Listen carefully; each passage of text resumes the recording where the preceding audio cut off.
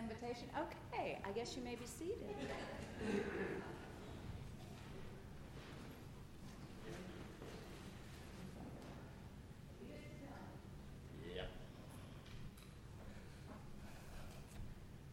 I get this thing on here. Can everybody hear me? Am I on? I don't know. Am I? Yeah, it's on, I guess. Let's go to the Lord in prayer first before I get started. We always need prayer when we do anything, especially things outside of our box. Our comfort zone, so to speak. Let's bow. Lord Jesus, today is your day, and I want your will to be done. So whatever happens, hold my hand and let's face it together. Amen. My sermon today is kind of a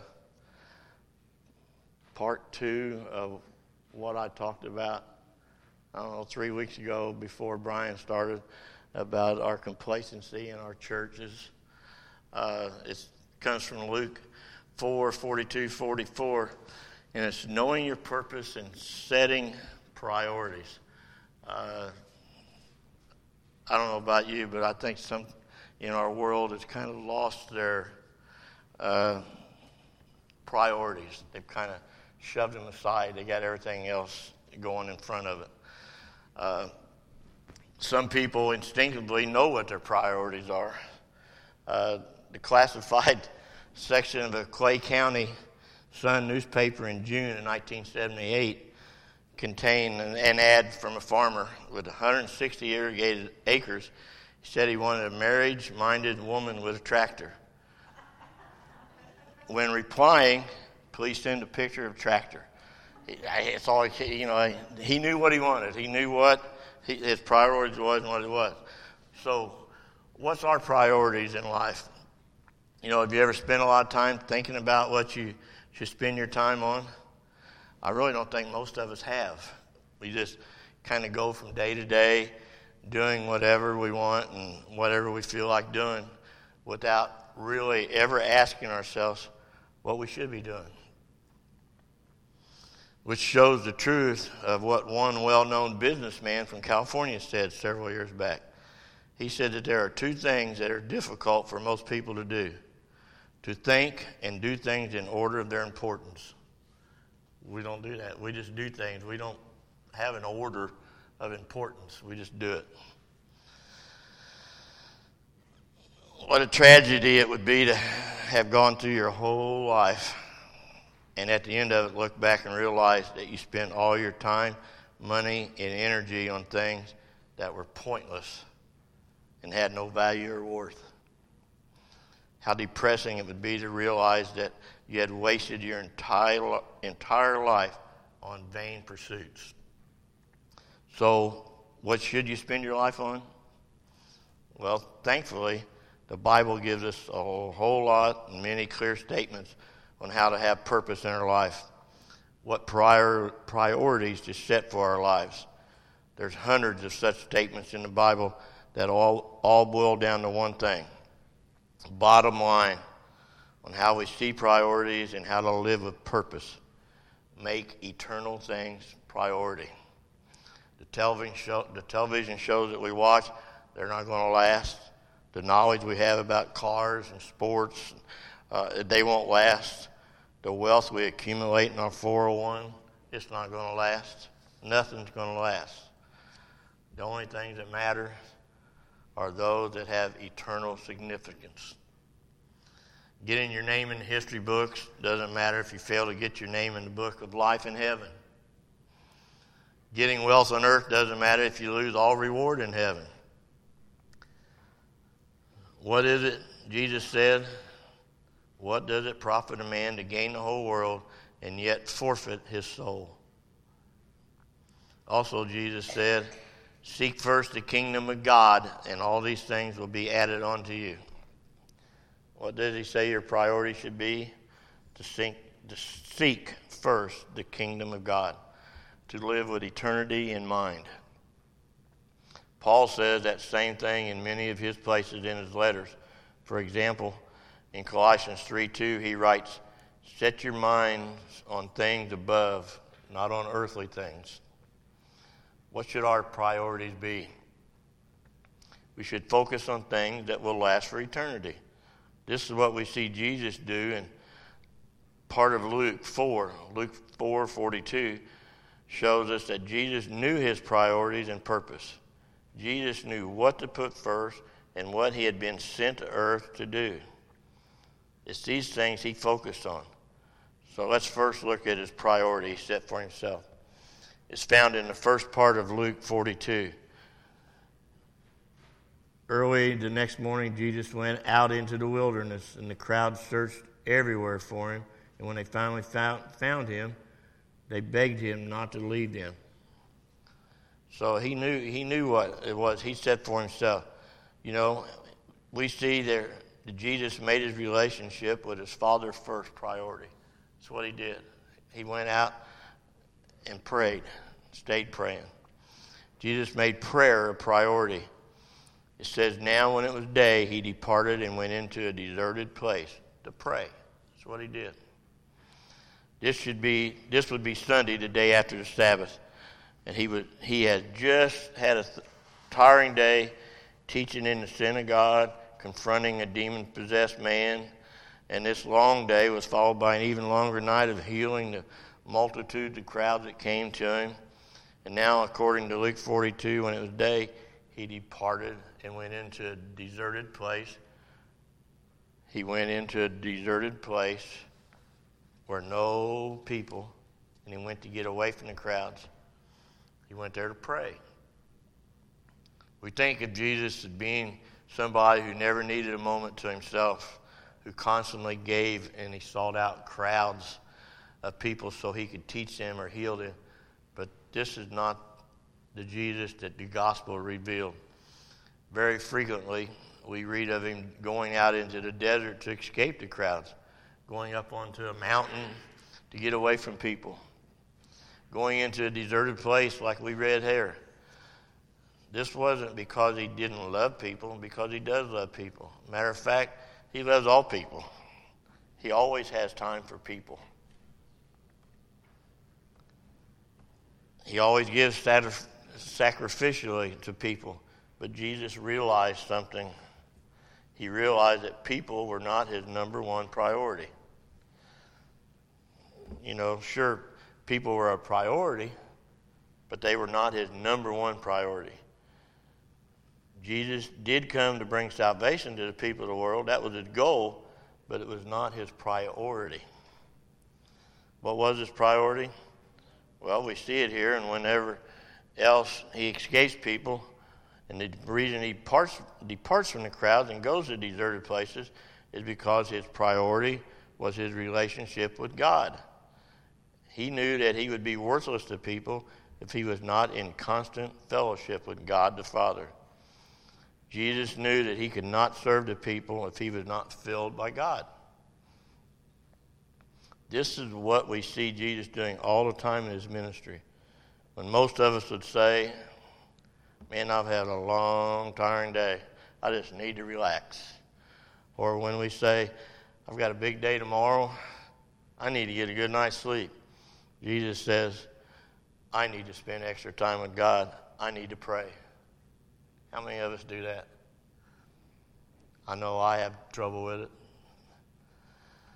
One example, Luke 6:12 says, and it came to pass in those days that he went out onto a mountain to pray and continued all night in prayer to God. And the day before Jesus makes his very important decision of picking the 12 apostles, the disciples that he picked, rather than get a good night's sleep, what's he do? He spends all night in prayer. Whenever he faced an important decision, whenever he has finished a long, grueling day, he spends extra time with God. How many of us do that? Why? Because he knows where to go to get re-energized. He knows that his number one priority is his relationship with God. Everything else is worthless until this falls in line. The number one priority of Jesus was his relationship with God. And so he spent lots of time communicating with God through the Bible and praying. All relationship development depends on communication. God speaks to us through his word, and we speak to him through prayer. We will never have a good relationship with God unless we spend lots of time in the word and prayer. Jesus shows us this. Have you ever wondered what to pray for yourself without being selfish? Sometimes it's hard to do. You think we don't go to prayer unless we need something or somebody's hurting and we feel like it. But here, Jesus, we just need to pray all the time.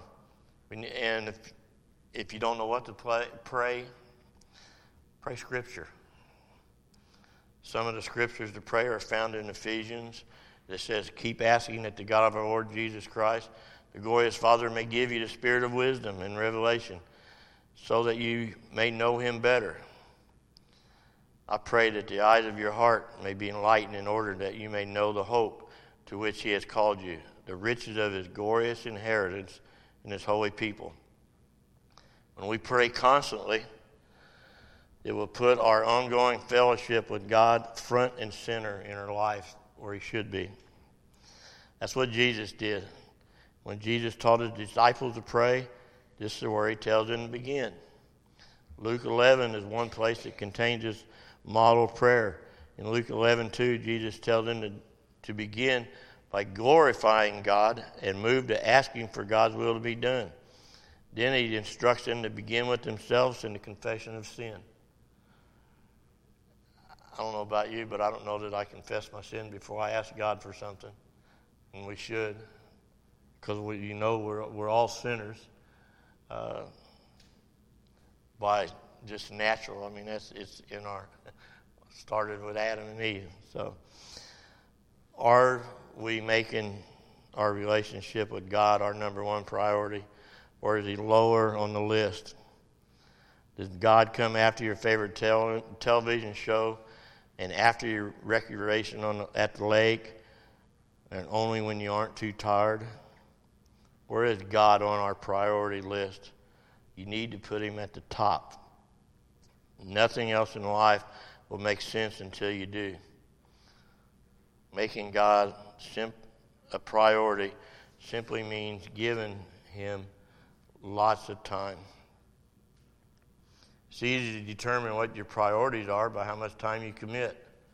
If your children are your priority, then you spend lots of time with them. If work is your priority, then you spend more time at work than the average person. If sports and recreation are a priority, you spend lots of time doing them.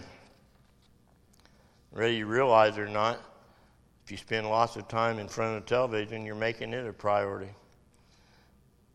Matter of fact, in 1992, they did a survey, found that aside from sleeping and work, television was the number one thing most people spent their time on.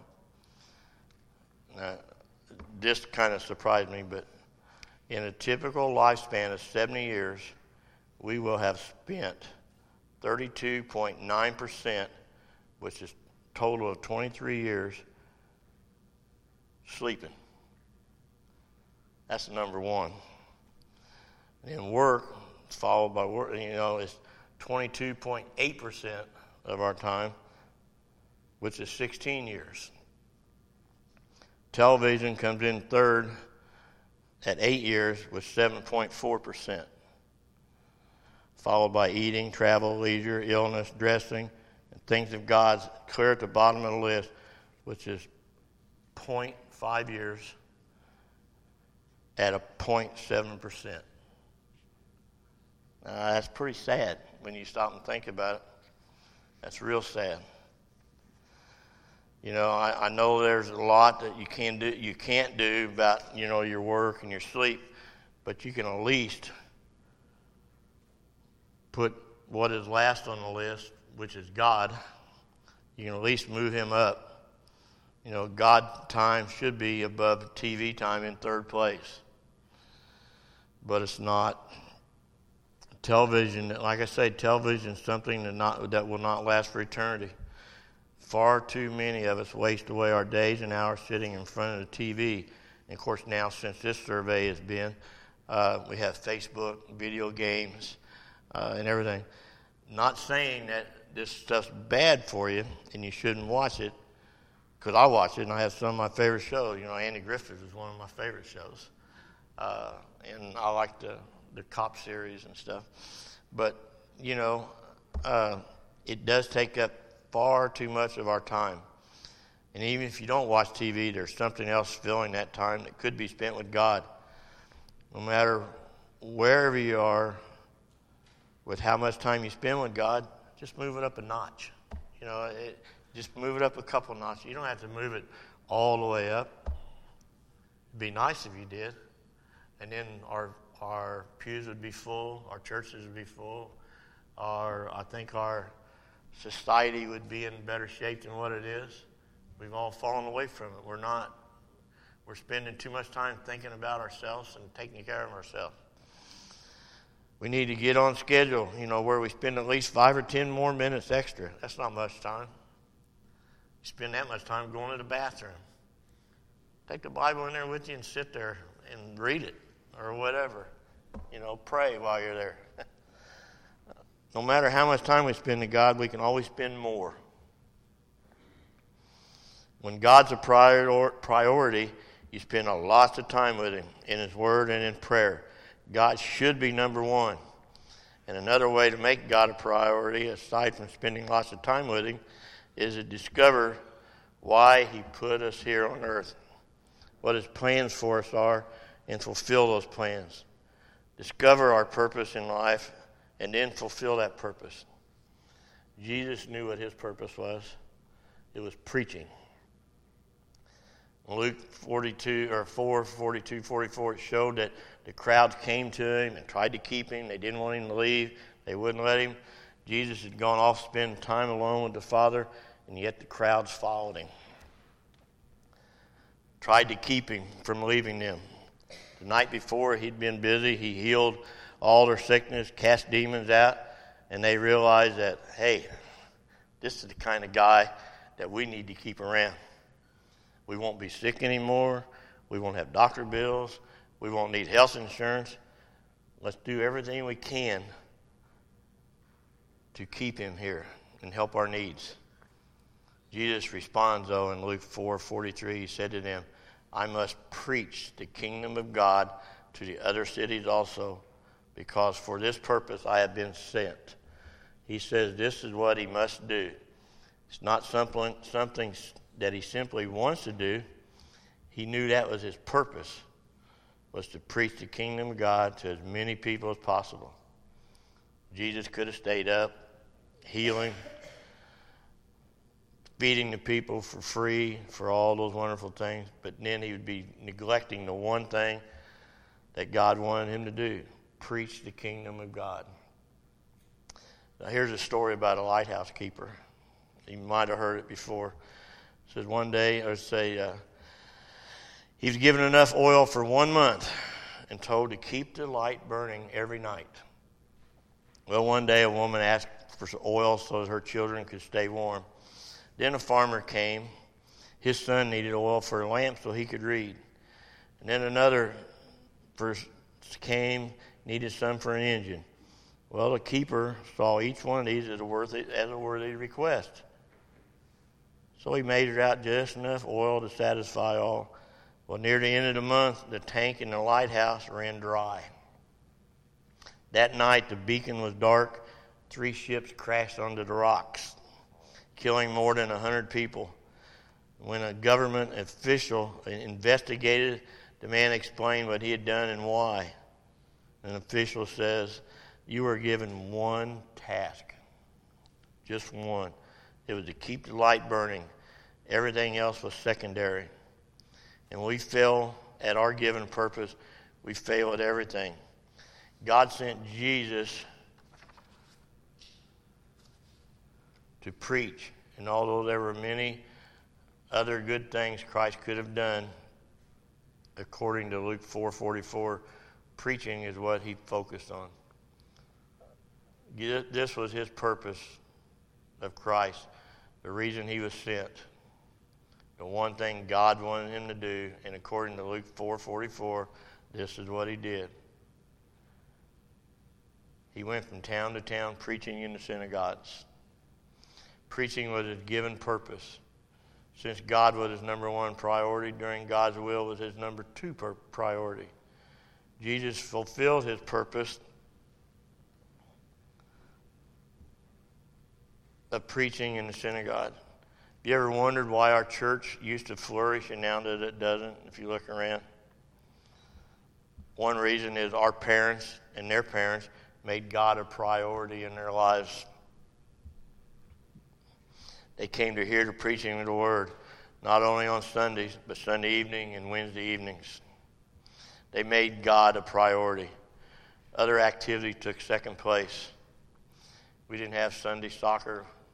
We didn't have all these sports that sometimes take place in the afternoon after church, but we got to miss church to get there because God's not our number one priority. Think about it. We're all guilty of it.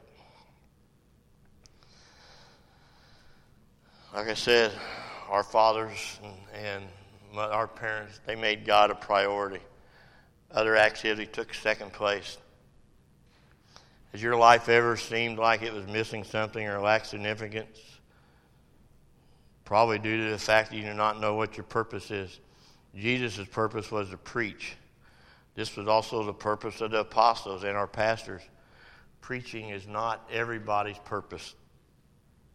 Each of us have unique God-given purpose which only we can fulfill. We should seek to discover what that purpose is and live it. So if you want to know your purpose in life, make God a priority. God had us in mind and he planned you for his purpose. Those purposes will extend far beyond the few years you will spend on earth. You were made to last forever. Self-help books suggest that you look into yourself and to discover the purpose and meaning of your life. That's the wrong place to start. You must begin with God, your Creator, and his reasons for creating you. You were made by God and for God, and until you understand that, life will never make sense. It's not about you. The purpose of your life is far greater than your own personal fulfillment, your peace of mind, or even your happiness.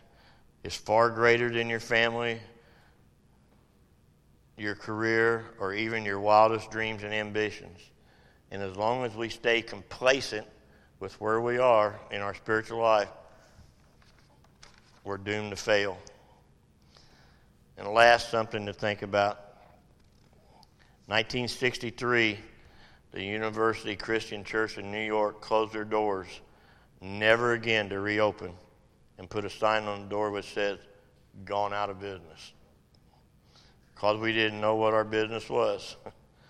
If a church is going to succeed, it needs to be filled with people who know their business, who know their purpose in life.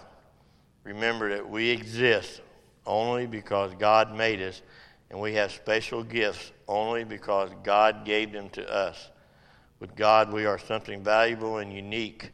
Apart from God, we are nothing. And if we try to live without him, we will be abandoning the purpose for which we were made. Now, I don't know about you, but I'd hate to see any more churches close, although they are closing all over the country, because God is not our number one priority. Everything else is. We need to move God up.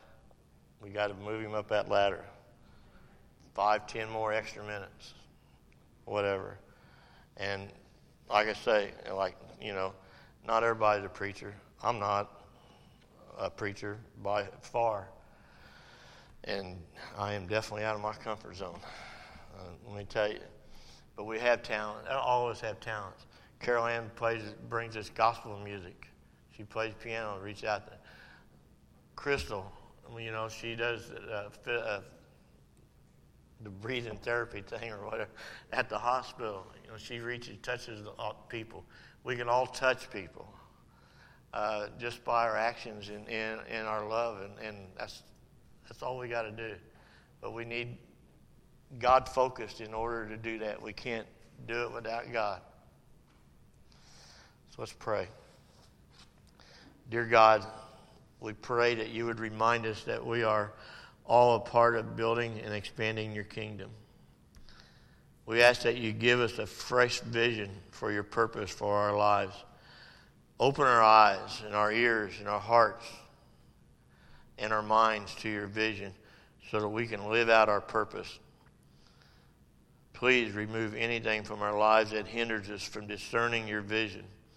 Please reveal to us what we need to do today and not run wild, but rather be focused on your divine vision. In Jesus' name, amen.